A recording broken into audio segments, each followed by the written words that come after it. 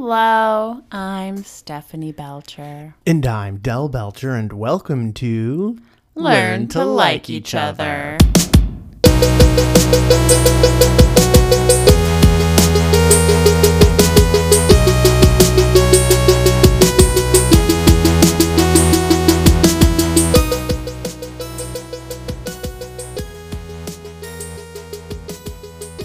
you remember that episode of Mr. Rogers' Neighborhood where they showed you how crayons were made? Oh, the second you said Mr. Rogers, I went straight to the crayon one. Like, they're all organized, and they're all coming down that little hopper, fed down, all the colors, all the circles just perfectly lined up there. Oh! I remember the vat of color having to be much darker than the actual crayon and being mesmerized by that. But today I was playing with crayons with Carly. Which means keeping her from drawing on other things. It was a terrible idea. I should have put her in the high chair so she was confined or something. It was worth a shot. Mm-hmm. Yeah. So how are her creative talents? I mean, she's like 16 months old. How good would they be? I don't know. We might I have feel like realistic expectations are everything. You could have a Picasso or a Mozart on your hands. It looked like a Picasso, but... Oh, man. You know, that's not true. Kick a man when he's down. He had such a wide range. He did have a wide range. Have you seen that show? It's on Hulu now. And I was on like a history network where they have very famous people playing people of history. Oh. So the very first episode, which I saw, which was widely promoted, it was Picasso, played by Antonio Banderas. Yeah, we saw that cover thing. Yeah, it was be interesting. And you know, they're like, and then Einstein and all these famous actors are playing these famous historical figures for a History Channel show. That's a big get. Good idea. That's a good get. Why not? Why not get people interested in historical figures? What not normally videographed historical person would you like to see played by a famous person? That is such a... I would need to think about that for a minute. You go first. I would want Chris Pratt to play Abraham Lincoln because that would be that'd be fun. Hilarious. I think he'd bring levity to old Abe that we don't usually see. He was very serious. And I think it might be fun to see him flying around space with his buddies. I don't know if I have a brilliant idea right now because it's brilliant or because it's already happened and I don't know. But I'd like to see Amelia Earhart played by Kate Bancroft. Oh, Kate Bancroft. Yeah. Very Blanchett? fun. Is that her name? Do you know who I'm Kate talking Blanchett? about? I'm going to Google it. All right, Google it. Kate. She's very good at acting. Kate, good at acting. Kate. Isn't it? What did I say? Blanchett? Blanchett. Blanchett. Kate Blanchett. Blanchett. Played Amelia Earhart. Yeah. And this time, she wins. She defeats the ocean's elements. But now I need to look up Amelia Earhart movie just to make sure. Has anyone ever done an Amelia Earhart What's movie? the name of the Kristen Stewart in The Twilight Lady? Kristen. Oh, there is an Amelia Earhart movie. Watch. Who? Oh, it's Hilary Swank is in it. Oh, yeah, I see that. Yeah. Hilary Swank. Yes, I take it back. Hilary Swank as the You Can Do It lady. The We Can Do It lady. No, I don't want Hilary Swank playing. Who's the Rosie the Riveter. Rosie the Riveter, the lady in Kristen Stewart. Oh yeah, she's New great. Moon. She is so terrible in those terrible movies. But I just saw a movie with her recently called I totally forget what it's called. But it's newer and it's like a supernatural thriller. And she's it's called Personal Shopper, I think. And she sees ghosts and she does ghost things, and she's such a good actress. But she gets a bad rap for playing these terrible characters in these werewolf movies. But she's so good. Amelia, the movie from 2009 with Hilary Swank, did not have good reviews. There was another one in 1994 with Diane Keaton, also not good reviews. Did you know Michael Keaton picked that Keaton's not his last name, but he picked Keaton because he liked Diane Keaton so much. Good call. Yeah, I know. Who doesn't like and Diane Batman. Keaton? Well, you know? he was Batman. Then he was Birdman. I What's know. he up to these days? Now he's in Spider-Man. He is in Spider-Man. He was Is man in the title? I'll take the role. Stephanie, this is good. This is good. This is the content that people have been clamoring for. Doubt it. So this is Learn to Like Each Other. We do a podcast where we talk about research or articles or theories or concepts or things. Science about relationships. Yeah. Boo, boo, boo, boo, boo. We are that Science. funny show about murder, but relationships instead. Yeah. Yeah. Yeah. So what's new with you this week, Delbert? Oh man, this week, so I work at a college and this week has been move-in week. And so I have been so busy. I don't even remember. There was one time this week where I was told, Del, you need to go into town and pick up some boxes. And so I pulled into the store, this printing store with my little CRV. And I said, I'm here to pick up some boxes. And the lady looks at me dead in the eye, square dead in the eye. And then she looks out the window to my car. Then she looks back at me and she says, you mean in that? And I just kind of took a step back and I said, What's wrong with my car? I said, yeah, I don't know what I'm picking up. She's like, oh, well, it's going to take at least 5 trips in that. Okay, judgy box lady. It did turn out it was 56 boxes of textbooks. That's a lot of boxes. Which is a lot. And it did take 2 trips. But it was. So she was I've right. Never had anyone speak to me like that. In that? It was like I was in a movie. When you first told me, I thought it was because maybe they were union printing or something like that, and it was not a union. Well, not an American vehicle. I like union people, but that's a very specific beef to call someone that's out what on. I know. That's what I thought. I thought there's no way that they're policing. Have you ever had anyone say something like that to you in a customer service setting? No, that? I haven't. I remember there was. I have a story for you though. The local grocery store in my small hometown. So my hometown is 400 some people. There were 2 stores. This one store at one point, people were parking there, but then walking across the street. So this store put up a sign that said, "You park in this space, we break your face." I love that. Yeah. I love that. That's the customer service that people know and love and want. That's that third place that Starbucks talks about all the time. Did they ever break anyone's face? Probably. Maybe not for that. I don't know how they ever stayed open. They had to be not legit in any way to have stayed open that long. Questionable things. Drugs. They sold drugs out of the back. Probably. That's the only explanation for small town stores like that. But Stephanie, what about your week? I had a very busy week. What about you? I help volunteer a lot. Everything I'm volunteering for started last week. I am going to be, we knew that though, so I'm going to be. A little Miss Social Butterfly? Not really. It's just that everything, sometimes Reluctant social butterfly. Sometimes stuff just overlaps. So I'm thankful to you for being supportive. Oh, you're And I welcome. think in the next 2 weeks, things will slow down. I have nothing, so you're good. Our friends are getting married. We're going to a wedding in 2 weeks. Oh, And yes. here's the thing: when We're going to Scott and Aaron's wedding. Scott We have and Aaron, hats. they've been here on the show, and I do a podcast with Aaron called Lobotomy 101. And the great part about relationships is that sometimes sometimes they end in marriage. No, sometimes they continue on in a marriage format. And I haven't been to a wedding in so long.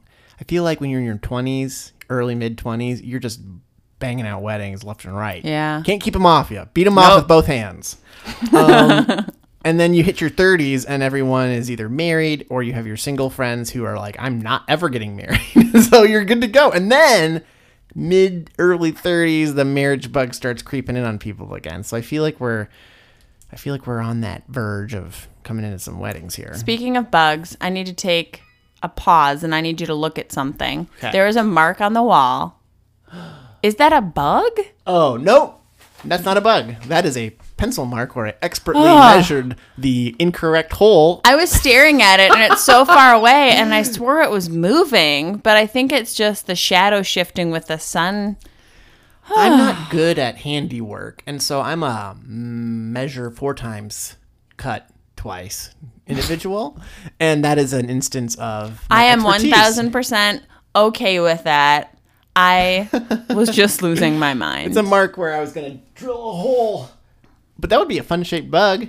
I was ready to take that bamboo sword in the corner and whack it. I thought that would make good, You're so brave. That would make good audio, I feel. So, Stephanie, besides talking about weddings and marriage, why are we here? What's the deal? Well, so, in true mimicking murder podcast style, I was talking to my therapist and I was talking about you. Aww. In a good way, nothing bad. I could tell my ears were burning. And Are you posting memes during our podcast? yes, I didn't want to forget. Okay. Are you checking them? I heard my phone go. Cling. And, I got a text. I got a text. The Love Island ringtone. So I was like, Stephanie. Okay.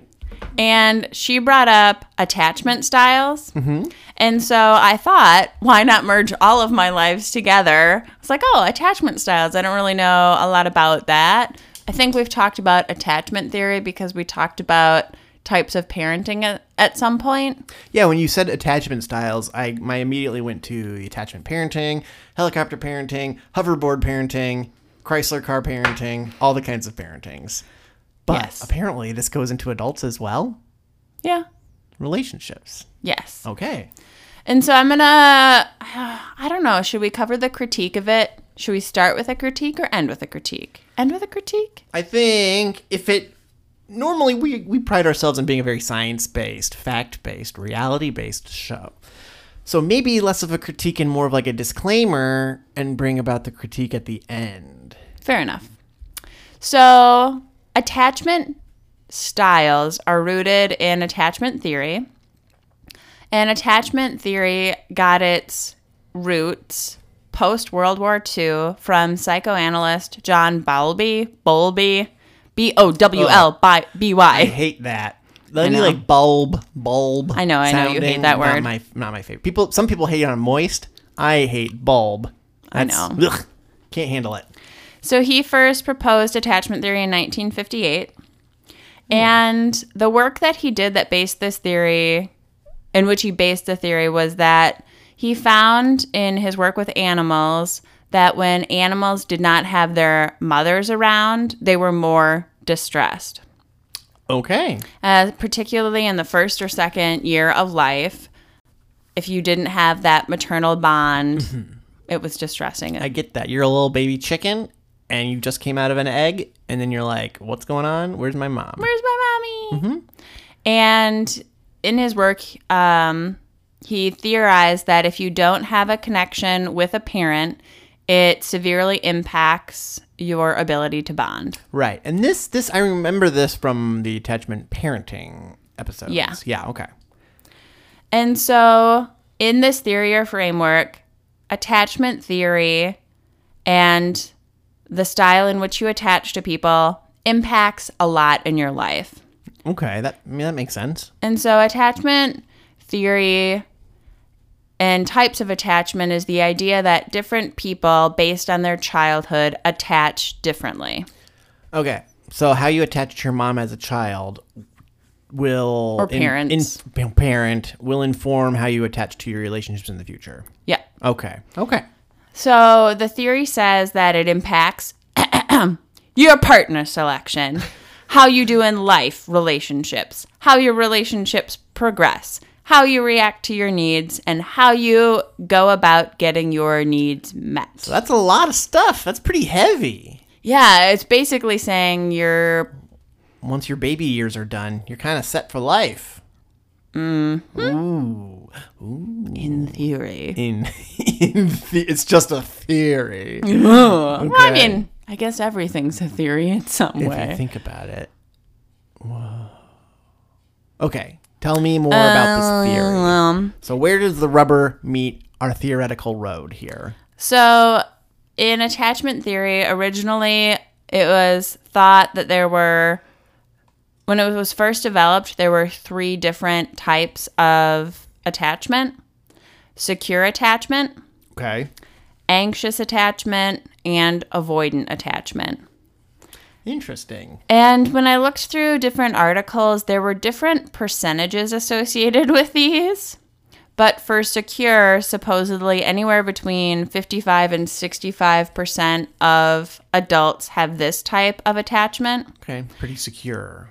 Yeah. Okay. And then I saw percentages for anxious and avoidant range anywhere between 15 and 25% each. Not as popular. Not as common, not as frequently occurring, but I saw ranges for these, so these were less frequent than secure. Okay. Interesting. Yeah, that's what I know. All right. Good news, maybe, depending on what I say next. A lot of secure people, a lot of secure attachment up there. Good job, everybody. We did it. passed. Frankly, I'm surprised. Yeah. I mean, like, are people suspect of this and need a disclaimer because so many people have it together? In reality, they don't. That's what I was wondering. Okay. But so your attachment style is supposedly established in early childhood. Yeah. And when there is an avoidant attachment or anxious pattern, a baby is likely to choose a partner who does not have an attachment style that fits their needs. Okay. So you're going to be programmed to pick someone who doesn't do what you need. If you have one of those 2 attachment styles in theory. Okay. But conversely, if you're of the 60% that have a secure attachment pattern, you're more likely to be a confident person that interacts well with others, so you're probably more likely to partner with someone who has another secure attachment style. Okay. And together, you will both be secure and have secure babies and live on happily ever Everything after. will be perfect. That sounds really good. You'll never have That another sounds problem really- again. That sounds really good. I feel like we have that. We never fight about anything. And we're very secure. Not once. Not once. Never, ever, Nope. ever. Not even this morning. So for secure attachment, so this is rooted in the idea that as a child, you see your parents as a secure base from which you can explore the world. Right. Which I get that. And I feel like I see that in Carly, how she sees us as secure. And so it makes her a little bit more adventurous because she knows that we're just going to be there. And I feel like when we went to the doctor with her or in one of her daycare assessment forms, somewhere they asked that question. Is one of you secure and she explores the world from you? Somewhere I feel like this came The up. home base, if you will. Yeah. Okay. And so securely attached people tend to be warm and loving. And they're more likely to be able to open up to their partners and less likely to play mind games. Yeah, I My know. favorite kind of games. Mind games. Does anybody win? Everybody wins? Does it matter? Nobody wins. And then in adulthood, you would see your partner the same way that you saw your parent to which you were securely attached. I see all of that, and I feel like that's cool, but something about it feels weird. I don't know what it is, though. Okay. But I don't know either. so far, I'm like, okay. I get it. It's like, okay. It's like Italian food at Olive Garden. You're like, okay. It's Okay. not totally there, but it's okay. I'm picking it up what you're laying down. I'm here with family. When I'm here, I'm family. But it's okay. And so secure adults tend to support their partner when they're distressed. Okay. So vice versa. So your partner's a secure base, you explore from there, and when your partner's distressed, you help them out. Got it. Perfect. Everything makes sense. And a quote from one of the articles is, "These relationships tend to be honest, open, and equal, with both people feeling independent yet loving towards each other." So if both people come from secure parents, you're going to be great. So parents, this is all on you. Yeah, don't mess it up. Don't mess it up. Okay. And then there's 3 more because they split them off into secure attachment. And then there's anxious, preoccupied, Oh, dismissive, avoidant, and fearful, avoidant. interesting. So anxious, preoccupied attachment. So people with this type of attachment are desperate to form a fantasy bond. Fantasy Bond. It sounds like something you'd get in a video game. Or I thought of James Bond. Fantasy Bond. Shaken, not stirred. Oh, it's his imaginary friend. Fantasy Bond. Or a Bond girl named Fantasy. Oh, Fantasy or Bond. something for intimate time. So a fantasy bond is a fake connection that provides a sense of safety that ain't real. Yep. Okay. Like my relationship with food and how much I love it, but it does not love me back. Maybe like ice cream. Ice cream. Yes. Ice cream, I will chase you to the ends of the earth. I know it will never be reciprocated, but I love you. Yeah, so it must be surfacey level stuff that doesn't really go deep. Okay. I love you if. If. Yeah. Dun dun dun. And so this is my favorite quote. They often feel an emotional hunger towards their partner. It's the eye of the time. I don't know. I just imagine. Hungry like a wolf. And they think that their partner can somehow complete them, a la Jerry Maguire. You complete me. Yes. Jerry Maguire. He had anxious attachment. Anxious, preoccupied attachment. Okay, I was looking through my notes. You can hear my notes. So folks that are anxious, preoccupied often act insecure, and in relationships they often, I think I forgot a verb here. Anyway, they tend to be more insecure, and so because they're insecure, they have a lot of different fears, and so that means they're often acting out of their own fears, which is just this cycle of making things continually worse. Got it. So, for example, they can be really demanding or really possessive or really clingy when they get fearful. So then they tend to get more possessive, clingy, and fearful, and it just keeps And happening. they can't get over what and they over again. want, and so they keep getting more. Yeah. Okay. That sounds wonderful. And so they can be very hypersensitive to small changes in their partner. So if their partner comes home from work and they've had a bad day, they might be thinking, oh no, they're going to leave me. Something terrible has happened. Great. Thanks, parents. So as a result, they require a lot of reassurance. Yeah, okay. Everything's okay. You know, and we kind of say it. I say it a little. I read it like, oh, but then it also is if attachment theory is true and someone is acting this way because they haven't felt bonded, I feel a twinge of sadness Yeah, about that's that. sad. You got to find that bond somewhere. Unfortunately, other people can't always do that for you. Self. Stop doing that, self. So then there is dismissive avoidant attachment. Dismissive avoidant. Dismissive avoidant. So in relationships where one person is dismissive avoidant, or just in general, these folks often parent themselves. And because you can never really parent yourself, these folks may give in to creature comforts in order to feel good. Okay. Like ice cream. Ice cream. Is that scientifically proven? It says ice cream right here. Interesting. Because now I feel Superman ice cream? Superman ice cream. Blue Moon ice cream. That's what it says. Very Midwestern specific ice creams. Yeah. Interesting. So It's weird how I fall into all these ones. And so the thing about dismissive avoidant is often these folks are, what the article says is pseudo avoidant. So they come across like they don't need anyone or anything. Like, I don't need nobody. I don't need you in my life. In reality, they really, really need relationships. I'm just like, a twist. A twist. A twist. And so these folks tend to lead very inward lives, and they shut down emotionally and can be very defensive if confronted with a lot of emotions. And so if they tend to encounter an emotional situation like a fight, a death, someone crying a lot, they can just shut off their feelings totally and completely. Okay. So in situations where people might have an outpour of emotion, they just have a switch that goes, and I can't do it. Like a fight or flight, an internal flight, basically. Yeah, that's a good way to put it. Okay.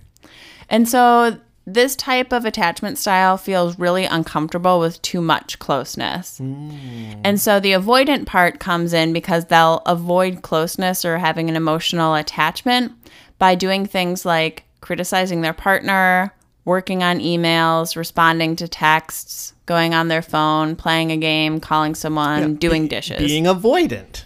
Yes. With busy extra things. Yes. Got it. So the sad part is, or the part that breaks your heart, is that they act like they don't need anyone, but in reality, they really need someone. Because there's not enough dishes in the world to fill that lover-shaped hole in my heart. Not enough ice cream in the world, baby. I said dishes. Or texting. Have you tried the gray stuff? It's delicious. Don't believe me? Ask the dishes. It's beautiful. Delicious and dishes don't really rhyme. I'm singing it in my head. So we've talked about the fantasy bond. What is the gray stuff? Has anyone ever sussed that out? We could have eaten at a restaurant at Disney that had gray stuff on the menu. I think it was... Did. But then I don't think we could get in. Maybe it was that Cinderella thing. It must have been. Are you looking it up? I'm going to Google it. You keep talking. Are you just going to go on your phone and avoid feeling I'm close to doing me? work, honey. For our show. So last but certainly not least is fearful avoidant attachment. And folks that have this attachment style live in an avoidant state. And similar to dismissive avoidant, they're afraid of being too distant, but also too close. And so they try to keep their feelings in check a lot of the times, but they really, really can't because they're often really overwhelmed by other people's reactions. Interesting. So they see that they need other people. They recognize that relationships are important, but they have a very deep fear that if they get too close, someone will hurt them. Okay.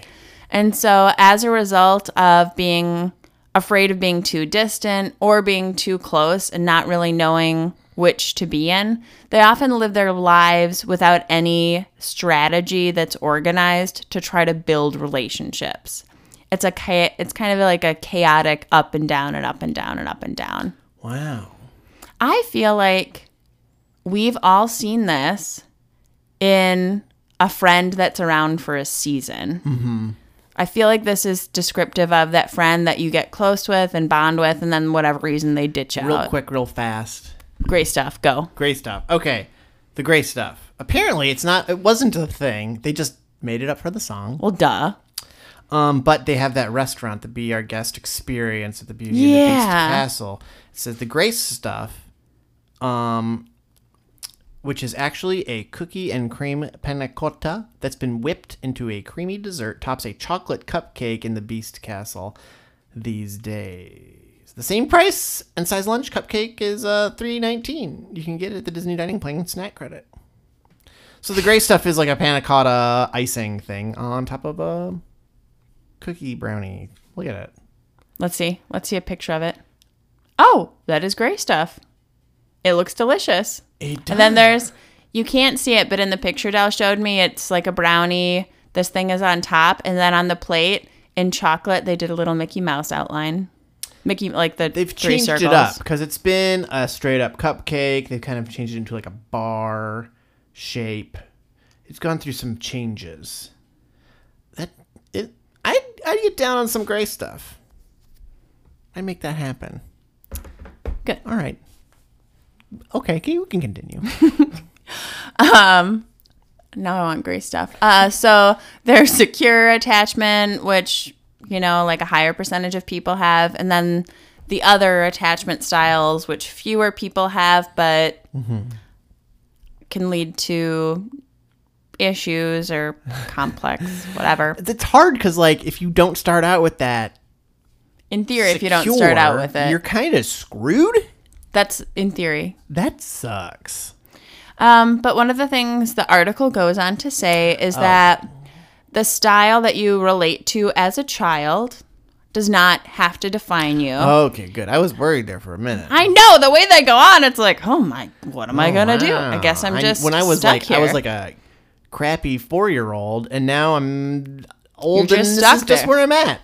So it doesn't have to define you. If you can recognize the attachment style that you have, you can flip that around and learn techniques and mechanisms to improve. Okay. Therapy. That's what therapy's for. Yeah, actually, I mean, it'll help. Or in England, UK, an analyst. Oh, is that what it's called? Yeah. Oh, I didn't know An that. analyst. That's interesting. Yeah. I like that. So Stephanie, you said that there was some controversy behind this, and that there were some things that you wanted to talk about with this theory. So let's start with the criticisms, and then I'll take away what I'm going to take away from this attachment styles. Okay. So this theory started dying out in the 80s, partially because the original research was kind of debunked. Oh, that'll do it, unless it's about vaccinations. Because, like, you know, watching some animals do stuff doesn't always relate to what happens in humans. I don't know. I pick bugs out of your hair, and we're very happy.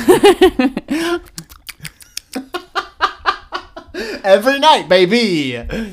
So in practice, they found that when some babies cry and don't get cuddles, it does hurt them. They don't bond. They have issues later. Right. And to be fair, like, you do need to cuddle and touch babies. Oh, touch that baby. You got a baby? Cuddle them up. However, there's some babies that don't get cuddled as much and they end up just fine. So universally, there isn't a rule that if sometimes you do cry it out, your child will grow up to be this dismissive person with no bond at all. Yeah, okay. So that proof hasn't been something that is Panned out. Okay. I mean, there is other research that's like if you never touch a child till age 7 or something, like that would be horrific. I'm not talking about that extreme. Oh, yeah. And reading it on paper, it's like, if you don't cuddle your kid, they will turn out to be a murderer. If you do cry it out twice, they'll kill everyone. It's like, okay, when I see that, I'm like, oh, yeah. But you neglect a baby. It's like, well, we're not talking about straight neglect. We're talking about just different parenting styles. But then conversely, people who have had attachment in the first year, so you might have done attachment parenting, co-slept, breastfed for 2 years, cuddled all the time, definitely attached. The kid could still up having anxiety, depression, all of these other things as an adulthood. You could become a adulthood. murderer no matter what. Nothing can stop you. We're really taking the extreme to this. So not a murderer.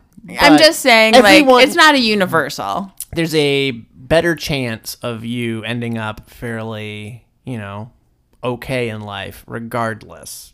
You're More likely than the research says. In all actuality, a lot of people can bear a lot of different types of parenting and end up okay. Okay. We are resilient people, humans. Yeah, we're all pretty resilient. Most people end up okay. Okay. But the reason that this theory is still really popular is because people really love the idea, and I can't really disagree, that a mother's love could fix most things. And that if mom can just bond and attach, like, kids will end up so much better. Well, just call your mom. You're in a fight with your spouse. The best thing to do, call your mom, take her side, not your spouse's. It's the best. It always works out. Well, and I do see the side of, It doesn't. Don't do that. like, having an adult figure who is there for you, loves you, and supportive of you is beneficial. That is good. I cannot deny that is a positive thing. Eventually in life, you do need to transition away from, like, your parents being your parents like they were when you were a child. Yeah. Right. But, yeah, I do feel like there is something special about that parental connection. But then there's, like, a different sort of special connection that you have later in life with your partner or significant other. Like, I know, I agree with you. I think that's the twingy part you were I talking about. don't want you to be my mom. Yeah. I have a mom, and she's great.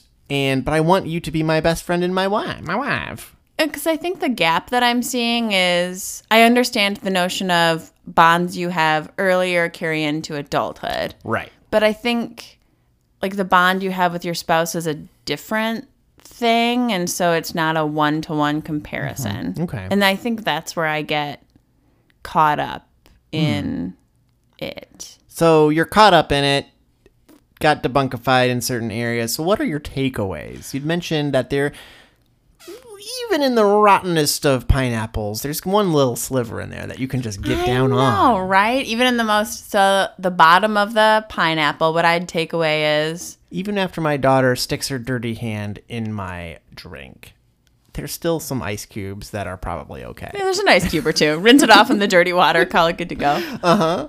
I think my thought is understanding that different people relate to their partners and other people differently, and how we had relationships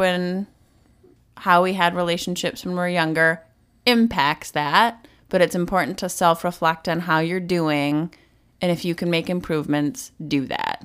Yeah. And I like the 4 because they give you an idea and a framework to work around. Yeah, like your past does impact you. Yeah. But you still have the ability as a grown-up person to make positive changes. I agree. Cool. I'm going to write that down in my notes. Okay. And shuffle papers, mix, gray blah, blah, stuff, blah. panna cotta. Young panna cotta, young... What are you going to take away, Delbert? Well, I learned something new. I didn't know about this attachment style. Or this relationship theory, which I thought was very interesting. And I think it's a similar thing, too, of like, you can't deny on a large scale, even on a small scale, the things that impact you as a child will have have long-lasting psychological positives and negatives. Like your work ethic, your hobbies, like things that you're interested in, how you do your manners at the table, if you can do the laundry in college. Like there's all these things. But really, it is your job to become an adult. It's not your parents' job to be your parent when you're grown up. Like, It's not their job. It's not their job to be blamed by you for your whatever as you get older. Like, you're an adult now. And when you learn that your parents are just you, but older, it kind of puts it in perspective. Like, yes, your parents are great. When you're a kid, they're supposed to be like the thing. But as you get older, you're like, oh wait, man, they're just people. So wait, I have all of these problems in my life and, like stuff that I'm struggling with. Like, they probably had that too? And then you go through like this existential crisis and then you're like, they are just people. And then you get grace and then you move on and you become your own self. Like, I feel like it's part of realizing who you are. I hope that, that like on the pathway to becoming an adult, I hope that is what most people can get to. Give your folks a break. Yeah, I mean... there are some parents that aren't great. Yeah, let's be honest. There's a few out there. It's like, I've watched however, too much TV to know that that's the case. Yes. To not know that that's not the case. But at the same time, if you have the opportunity, let your parents just be people and you got to grow up. Yeah. So that's what I took away. That's beautiful. That was way deeper than I was thinking. Good job. I'm on this streak of taking very, very deep thoughts out of non-deep things. I think it might be starting to get annoying, but... No, I like it. It was good. Okay, good. Good job. Good article. I like that we came across with something that had a little bit of controversy. Yeah. And something that was a little bit like, here's a thing. Oh, it's not real, but... Like, I like that. Usually we try to stay pretty close to, like, this is a new cool thing that's, like, good research. And this is something that is coming back and influencing. But I like that we were able to take, a fairly even-keeled look at attachment relationships. We could probably do an entire podcast on just the original core of attachment theory, but... That would be the best. Yeah. Right up the charts. Right up there. Write it up. Right up there in the nerd podcast section of iTunes. There's a lot of theories out there. They come and go for good and bad. Something to learn from. A way to view the world. So speaking of iTunes, our show Learn to Like Each Other is on Apple Podcasts, and it's on all of the podcast platforms. And it would be super awesome if you could leave us a review, a rave review, 5-star review on Apple Podcasts or wherever you listen to your podcasts.